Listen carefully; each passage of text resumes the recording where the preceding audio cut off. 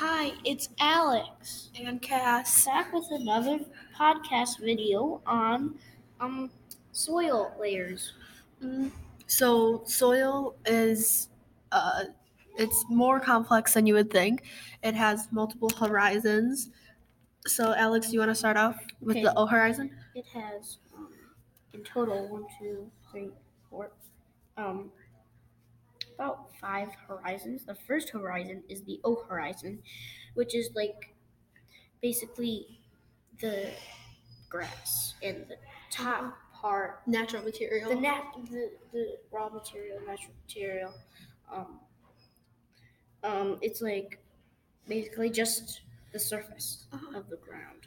And then next is the A horizon, or the topsoil. This one has the highest content of organic material, so it's the best to grow vegetation in. The next one is Horizon B, or the B horizon, and it is also known as subsoil, which is it has less organic material and it has more of a rocky. It's lighter in color and it's more rocky. Next is the C horizon. That's known as parent material. It's rockier than the A and the B horizon, and that's what gets like ground down and made into new soil because the rocks get weathered away, and then as the topsoil blows away, the C horizon comes higher to the surface, and then the organic material mixes with it, making it a better growing soil.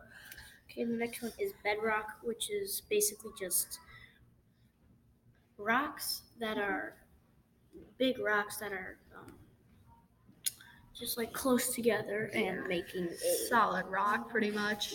just making a Foundation. It's not exactly a horizon, but it's a layer. All right. That's all for soil. Bye. Auf Wiedersehen. Bye.